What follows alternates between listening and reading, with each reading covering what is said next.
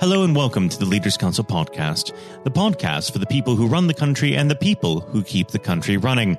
You join us on yet another overcast day here in the capital. I'm Matthew O'Neill, and today, as always, we ensure that we have a variety of distinct perspectives on leadership. First, we're joined by Chris Lamb, head teacher at Enfield Grammar School. Chris, hello. Hello, how are you? I am well. Thank you very much for coming on the show today. We might as well dive straight in. What does the word leader mean to you? The word leader means to me is someone that is given the responsibility of taking something forward, some team forward, some establishment, some business forward, and driving it forward, sharing the vision, etc., and being the person ultimately responsible for ensuring that the business or whatever it is improves and gets better. So an awful lot of responsibility put on the shoulders of school leaders. Mm. And how would you describe your personal leadership style? I think that's kind of evolved. I mean, a phrase that I hear an awful lot at interviews is situational, because there are lots and lots of different leadership models out there. So I kind of, I can be transformational, I can be transactional depending on the situation. So even though I don't like the phrase situational, it all depends on what I'm having to deal with at that particular time. Very collegial, and I really, I pass an awful lot of responsibility onto people that work for me, and allow them to get on with their own kind of remit, and they feed back to me. So transformational, but if need be, I can be pretty transactional and tell people what they need to do and how they need to do it. But collegial, I think, overarching is my leadership style. Now, of course, in your workplace, which is, of course, a school, you're leading two distinct different groups of individuals, your staff and your pupils. Do you use different leadership techniques on the two different groups, or do you manage them in the same way? I think I'm probably firmer with the children, because I think they need those kind of boundaries. Of course. I also have governors and parents, so there's kind of four stakeholders really that I have to lead and liaise with. But I think I would be firmer. I would generally have more fun, I think, with staff. I'd like to have a bit more fun sometimes with the boys, but at times it's just not appropriate. So they need to have a bit of a firm hand at times, just to help them line up in an appropriate order, etc. So I think I do it differently, just because of the sort of maturity levels of the adults versus the children. Now, there must be certain challenges involved in leading a school, because, of course, as you mentioned before, you are dealing with parents, and sometimes parents can get overly protective of their offspring. How do you deal with those situations? It's very, very difficult. I think the first thing to have is complete and utter empathy for parents. As a parent myself, I understand that your child is your life, is your everything. So if I were to feel that my children were being unfairly treated by a teacher or by a student at the school, I'd be the first to go in and ask what the school's doing about it. So I understand that however kind of emotive or irrational or passionate a parent might be in a particular situation, that they're coming in to protect, in their mind, protect their loved ones. So I immediately empathise with the parent and try and diffuse. And it's incredibly difficult at times. We've got over 1,100 students at this school, and each one of those students is a child to a set of parents. So, it's a tremendous responsibility, the idea of loco parentis, when the parents hand over their children at the start of the day for us to look after, educate, keep safe, protect, and love to a degree. So I don't take it lightly at all. And so I would empathise hugely with anybody, any difficult parent coming in who's very, very angry, and I would sit and listen to their issues. But I think empathy is a strong word for me, effective school leaders. Let's go back to the very beginning of your career, when you were first starting out in your journey. Was there any particular circumstance or individual who formed the way that you lead today? I think the first person that inspired me to move into teaching, and I suppose being a classroom teacher is a form of leadership. You're leading the students within your classroom. It was my English teacher, Mr. David Novell, back in Lancaster, when I was a student of literature, that really sparked my passion for literature. And then I moved into teaching and realised quite quickly that it wasn't literature that I really loved. Actually, it was engaging students to become a lover of literature. So I moved very quickly into kind of comprehensive education and loved seeing the spark in boys and girls' eyes when they suddenly engaged with a text or a play or a poem. And then I returned, interestingly, to my school where I was a student. I became an NQT teacher at the school where I was a student. So some of the staff were still there. And there were members of the SLT that treated me with huge respect when I was a student. And I worked with them when I became a teacher at the school, and I respected them. So, there are a number of people in my first school as a student and as a teacher that sort of showed me the idea of loving and caring and understanding this concept of loco parentis, that we're not just teachers, we're entrusted with little human beings, and that kind of pastoral care I take really, really seriously, because, as I say, it's a huge responsibility to have so many children given to us at the start of the day. We need to understand them as human beings. So the pastoral care was something that I was very impressed with of my senior leaders when I first started teaching in Lancaster. Now, of course, you just hit on that quite efficiently, that it is a bit of a stressful situation having this control of these children passed on to you and your staff. How do you manage your staff's stress? There's a number of things. I think I try and ascertain what it is that's causing them stress and try and reduce that. So if it be the behaviour of the students, if it's workload, if it's marking, so try and improve those things. And also then trying to bring in things such as, we have a healthcare that we buy into for our staff.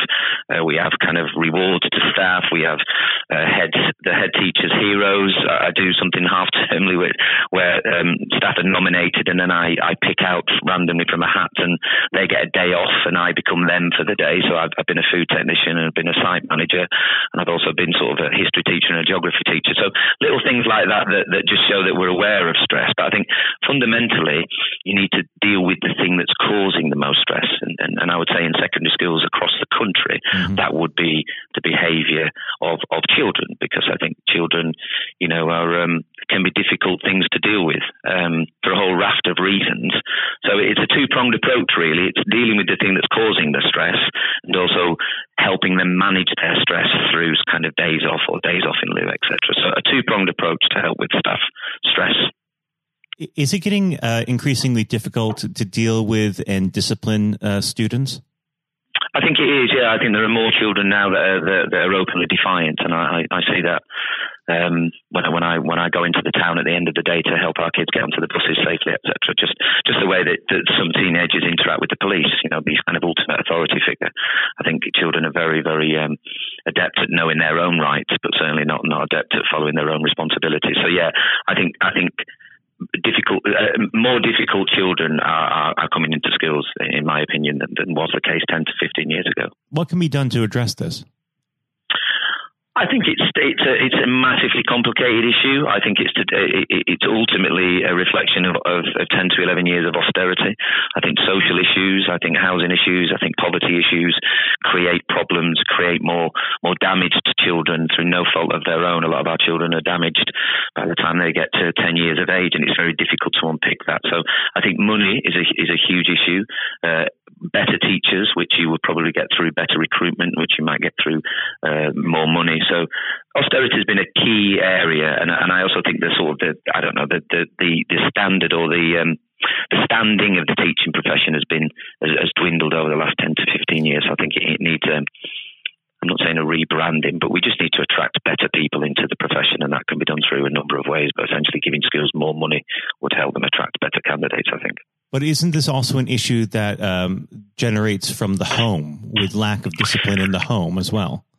Yeah, completely. But I think usually that tends to link to deprivation, where you've got parents having to work 2 or 3 jobs, or not doing the things that probably you and I would regard as good parenting, sitting down with their children at the end of the day, asking how the homework's gone, what homework have you got, sitting down, having dinner around the table and conversing.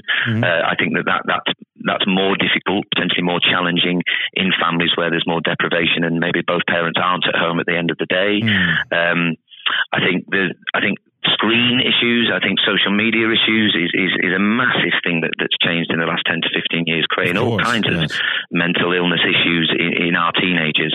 You know, they're not used to having conversations. A lot of them are isolating when they go home because, you know, the tablet is a form of electrical babysitter. So I think there's a whole range of issues that we try to work with our parents. We try and help our parents, educate our parents, because, you know, parenting isn't a skill that you're taught, is it? It's just something that you're kind of expected just to understand and get. And I just think that isn't the case with a number of parents that are parents of the boys that come to grammar. Some of them find it very difficult to be effective parents at home, and that leaves it incredibly difficult for schools to apply those sort of standards or expectations of behaviour and civility, etc., that we'd like parents to instill. So it's a tough job, but it's you know, it's one that's really essential because a lot of the parents haven't got those skills, so they need the skills to help them become better parents. Well, unfortunately, our time together is very quickly drawing to its close. But before I let you go, what does the next 12 months have in store for Enfield Grammar? I think continuing the upward trend. We're getting better year on year. Our results are getting better, which means we're getting better destinations for our students, which is helping generate social mobility, which is, you know, one of the reasons that I came into the profession is to help children sort of aspire and to move up the social ladder. So it's to continue what we're doing. The last 3 years we've got better, and hopefully next year we'll continue in that trend. Well, Chris, it's been an absolute pleasure discussing leadership with you, and I very much hope to speak with you on the program again in the near future. Thank you very much. I've really enjoyed it. Thank you. That was Chris Lamb, head teacher at Enfield Grammar School. And now, if you haven't heard it before, it's Jonathan White's exclusive interview with Sir Geoff Hurst. We're now joined, though, by former England footballer and still the only man to score a hat-trick in a World Cup final, Sir Geoff Hurst. Thank you very much for coming on today. You're welcome. You're welcome. Good afternoon. And perhaps I should start and get it over and done with. I know you must be bored with it, and you've probably been asked 1,000 times. But when you got out for a duck playing for Essex, Geoff, what was going through your head at the time? Well, of course, that's not one of the most asked questions I get.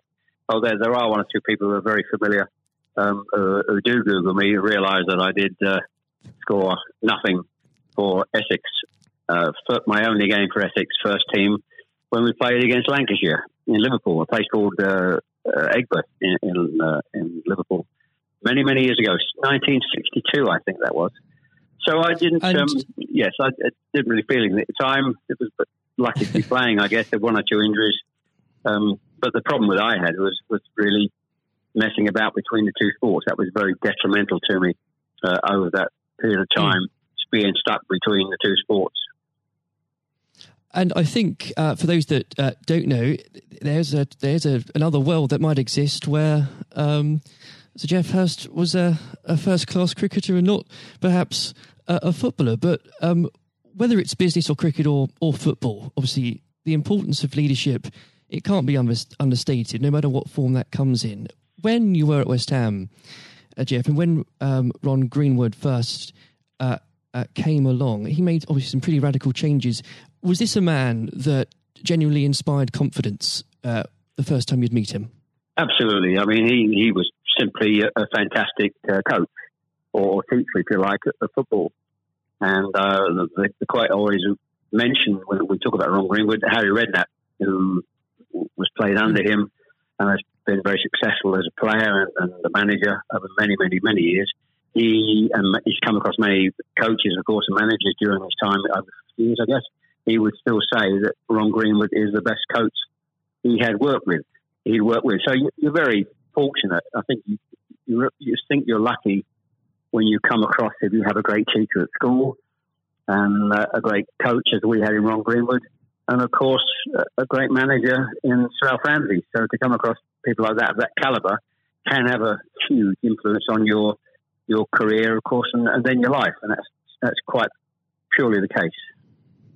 Absolutely. And in those early days at West Ham, with a manager like Ron there, it's also important to have confidence with your other players, and of course they become your friends. Who did you look at the time when to inspire confidence in yourself? Was it Peters? I think probably, I was very fortunate to play with the calibre of the players I did. Again, extremely fortunate to play with the captain of England and West Ham and Martin Peters, who was a fantastic player. And as far as Martin's concerned, I think sometimes he didn't quite get the recognition he deserved and what a wonderful player he was. In terms of inspiring confidence, I always probably say that the biggest influence for me, I guess, would be the captain, Bob Noor. Although he was only about 8 months older than me, he graduated through the system probably 3 or 4 years earlier. He played for England in 62, 4 years before the final when I played. And so he was more, looked upon him more as a senior player, if you like, not as a guy with the same age group as me. And I looked at how he trained, how he acted, how he behaved, and how he played. And so he would say, I would also say he was a big influence on me. One thing I would say about leadership, what I do understand clearly in all walks of life, leadership is at the top, is absolutely vital for a business, a football team, in any walk of life to be successful. And it's quite evident. I was in the motor trade for a long time as well, selling car warranties to car dealerships. And you could almost tell when you walked into the business, many of the car dealerships, you could almost tell from the moment you walked in by initial reaction, people came and welcomed you, that the business was well run or conversely not well run at all. And so I understand the value and quality of leadership. And that's why I'm very fortunate to be involved in my career in those early days with two great leaders in Ron Greenwood and Alf Ramsey. Absolutely. And since you've already brought him up, Jeff, I think it'd be remiss not to go a little bit further with that. But obviously, after at West Ham, your playing came to the attention of Sir Alf Ramsey. Now, there's a man I'm sure when you walked into a room, you knew who was in charge. When it came to managing that England team, what was his style like, Jeff? Well, the first thing I say about Alf Ramsey, he's probably over my life the most powerful influence who had on me as a person. Naturally, it happens to an extent because he's got your whole career in his hand. Whether he picks you for England or he doesn't pick you, it can have a great impact on your career and, of course, your life. But in that era I was involved for 6 or 7 years, it was quite clear who was the boss. He was quite very, very strict. Probably at a time, maybe overly strict, but at a time you probably wouldn't necessarily get away with it in today's football because it's changed dramatically in how you deal with players then and players now. But he was the most powerful man I came across, and very few people. And he was quite ruthless in getting people out who didn't want to be part of a group, part of a team. It is important that if you've got a group of people, and that's in any walk of life, they're all singing off the same hymn sheet, and you don't have anybody that's griping or moaning about the system. And if you've got people like that in your organisation, one thing I have learned, and I've taken it on in my life, my family, you've got somebody in the group who doesn't want to be part of it, you get them out. And Alf, I think, was quite ruthless with that in his staff. And I think that's one of the most serious things I think I've learnt over a long period of time. And is there, do you think, a specific moment, I'm sure there's probably dozens, but is there a specific moment, Jeff, you could perhaps pick right now that did show those qualities in Sir Alf so sharply? Yes, I think for me, certainly, I think there are instances of players who you thought would be in the team or certainly in the squad, and surprising they were not. There was no necessary reason for it, but looking back, I do think perhaps they were people that Alf didn't think wanted to be part of a group. So that's for me. In terms of my personal view, I think that it looked prior to the World Cup that I was going to be playing in it. Only a few games before I was playing, and I played with Jimmy Greaves in a game against Yugoslavia only a couple of months before the final. And it looked at that stage as if I was going to be playing in the team. But in a couple of more friendly games before the final in Poland and Norway, I think, and Denmark, I played 2 of the 4 games, and I probably didn't quite replicate my form that I'd been showing at West Ham and in the early couple of games for England. And he left me out in the first game of the World Cup against Uruguay. He started off with Jimmy Greaves and Roger Harron. So I had an impact of thinking at that stage I looked like I was going to play, and didn't start because of just a lack of form. I didn't play quite well enough to justify my position. And somewhat fortuitously, I only got back in the team because of a nasty gash to shin on Jimmy Greaves' leg. And I think what you've said there, Jeff, actually does sum that up really well. And more than that, whilst it's important to have that someone in charge with those qualities, it's almost useless if there isn't a strong and unified team behind them. And there really must have been moments, maybe there weren't, but let us know, in that 66 competition, the prolonged pressure on all of you, the weight of a nation, did it get to you? Oh, not for me personally, no. I think, and I don't, not for me, not for a second. I think I was just happy to be involved in the squad initially. Not at all. You're not aware of the magnitude of the occasion, really, looking back out. So I never really felt, people talk about pressure a lot and it's there, and players talk about it in life. I didn't really necessarily feel any great pressure during the time I was there. And what is also important to say about Alf Ramsey, the people he left behind that were left in the squad after he'd moved one or two players out, the squad were a bunch of very hard-nosed, professional, top-quality people. And that was, again, the leadership that Al showed. He got people in together that were very, very strong personally. And I think that was part of the success we had. We were I always describe our group as hard-nosed professionals. We have some great players, but overall they were great hard-nosed professional players. And great quality people who we've kept in contact with, over the years. And Jeff, I've got to ask, and I'm not making this up, I've genuinely heard that people do ask you whether or not you realise there were people on the pitch at that moment. I imagine you were busy on something else. Well, I did some theatre shows last year. They've gone fairly well, and we're going to do a series of theatre shows, in fact, starting this week, over the next 2 or 3 months. And at the end of the theatre shows, we have about 20 minutes where we allow the people in the audience to ask questions. And I won't mention both. They're too long to talk about both questions. The other one's a really stupid one. It's too long for me to tell you. It's absolutely ridiculous. But the other ridiculous question I get asked, did I realise there were people on the pitch? And, of course, I jokingly say, yes, I was just about to shoot to score the goal. And I looked round, put my foot on the ball, and looked round for a little while and said, oh, dear, there are 6 or 7 people running on the pitch. So I've been asked that once at one of the theatre shows. So I make a joke about that and saying, yes, I put my foot on the ball and waited to just have a glance round, Maybe it does prove there are things such as stupid questions, really. Oh, yeah, there certainly are. I've got another one which I won't bore you into. It's too long to tell you. I was in a Jersey, or Channel Line, Jersey or Guernsey, 2 or 3 years ago, and most stupid, irrelevant questions that absolutely nothing to do with football whatsoever, which was absolutely, but I can use that now because it is quite funny. Well, maybe another time then, but we... well, you want me? I can tell you if you want. You got time? I can tell you if you want. Jeff, go on. Go. I think it would be silly if I said no at this point. Okay, so I was doing at a dinner in the Channel Lines, 300 or 400 people, black tie dinner, guest of honour. On this occasion, I was speaking for about 20 minutes, then allowing questions from the audience at the end of the evening.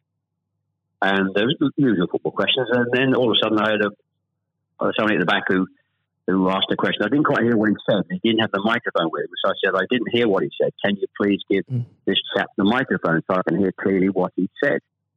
So the chap had the mic, and he said, when a turtle loses its shell, is it naked or is it homeless? Right. What a question. What a question. I think that would be definitely in the stupid category, wouldn't it? So we had a laugh about that. You've got to have a patient of a saint, I think, sometimes to put up with things like that. But then again, I found it amusing. I just found it amusing. In fact, some of the audience found it highly amusing as well. So it did make me laugh that day. If you can put up with my questions, you can probably put up with anything. But there would have become a point, though, Jeff, I think you were a young man when obviously this happened, when you must have realised that teammates, began looking at you for leadership. Is that something that occurred to you, or did you just realise that by one way or the other, people actually begin to look up for you for inspiration? Well, possibly. That's never really struck me until you've actually mentioned it now, quite frankly. It's a new question. Does anybody look up to me? I'm sure perhaps there are people who pay you compliments of fans of West Ham and Stoke, and of course England fans who I think probably it would be very immodest of me to suggest that I felt that somebody was looking to me for inspiration. You don't have to, but I will. It's okay for a third party to do it. Perhaps that may have been the case over the years. People look at you and maybe it has a helpful effect. But I do think you how you behave and set examples on and off the pitches, people must realise that has an influence. How you react and behave to situations on and off the field surely probably has an impact to younger players coming into the team latterly. And with that, looking at football today, is there anybody that you think particularly on the field or the sidelines that strikes you as someone with those qualities that you could identify in a natural leader? Well, current players, you mean? Oh, players, managers, anybody that you look to today, really? Well, I think some of the outstanding. I think the best example about a leader at the moment is Klopp at Liverpool. He has been absolutely fantastic to acquire the players and get them to. Their attitude is absolutely fantastic. They're great players, but there's more than just being good players in football. It is have a good player with a fantastic attitude, and their willingness to work for each other and the team is absolutely outstanding. Hence these unbelievable results. There are, and the great players not always succeed as individuals, or probably even certainly as a team if you haven't got the right attitude alongside it.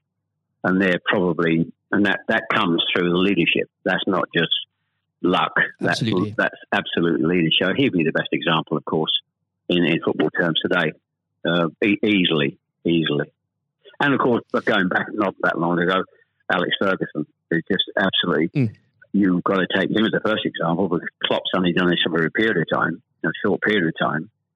But if you look at the 26, 27 years that Alex Ferguson did with Manchester United, and subsequently since he's gone, how they are not doing so well. He's the best example of management we've probably ever seen, and I don't think anybody will see the like of that kind of leadership again.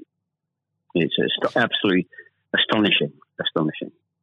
And do you think, could you imagine Sir Alf or even Ron Greenwood managing teams today? Yes, I think so. I think, yes, no question at all. I think Ron Greenwood, the answer, straightforward answer is yes. Good answer. The straightforward answer is yes. I can elaborate as much as you want, but the straight answer is absolutely categorically yes. And with, and I know if we could talk about this probably for the next hour or so, but I'm conscious of the time. Looking back through your playing career, perhaps especially your time for England, who was it that struck you more than anyone else on the pitch that displayed qualities of not just leadership, but companionship and and level-headedness that you think that have stuck with you all these years later?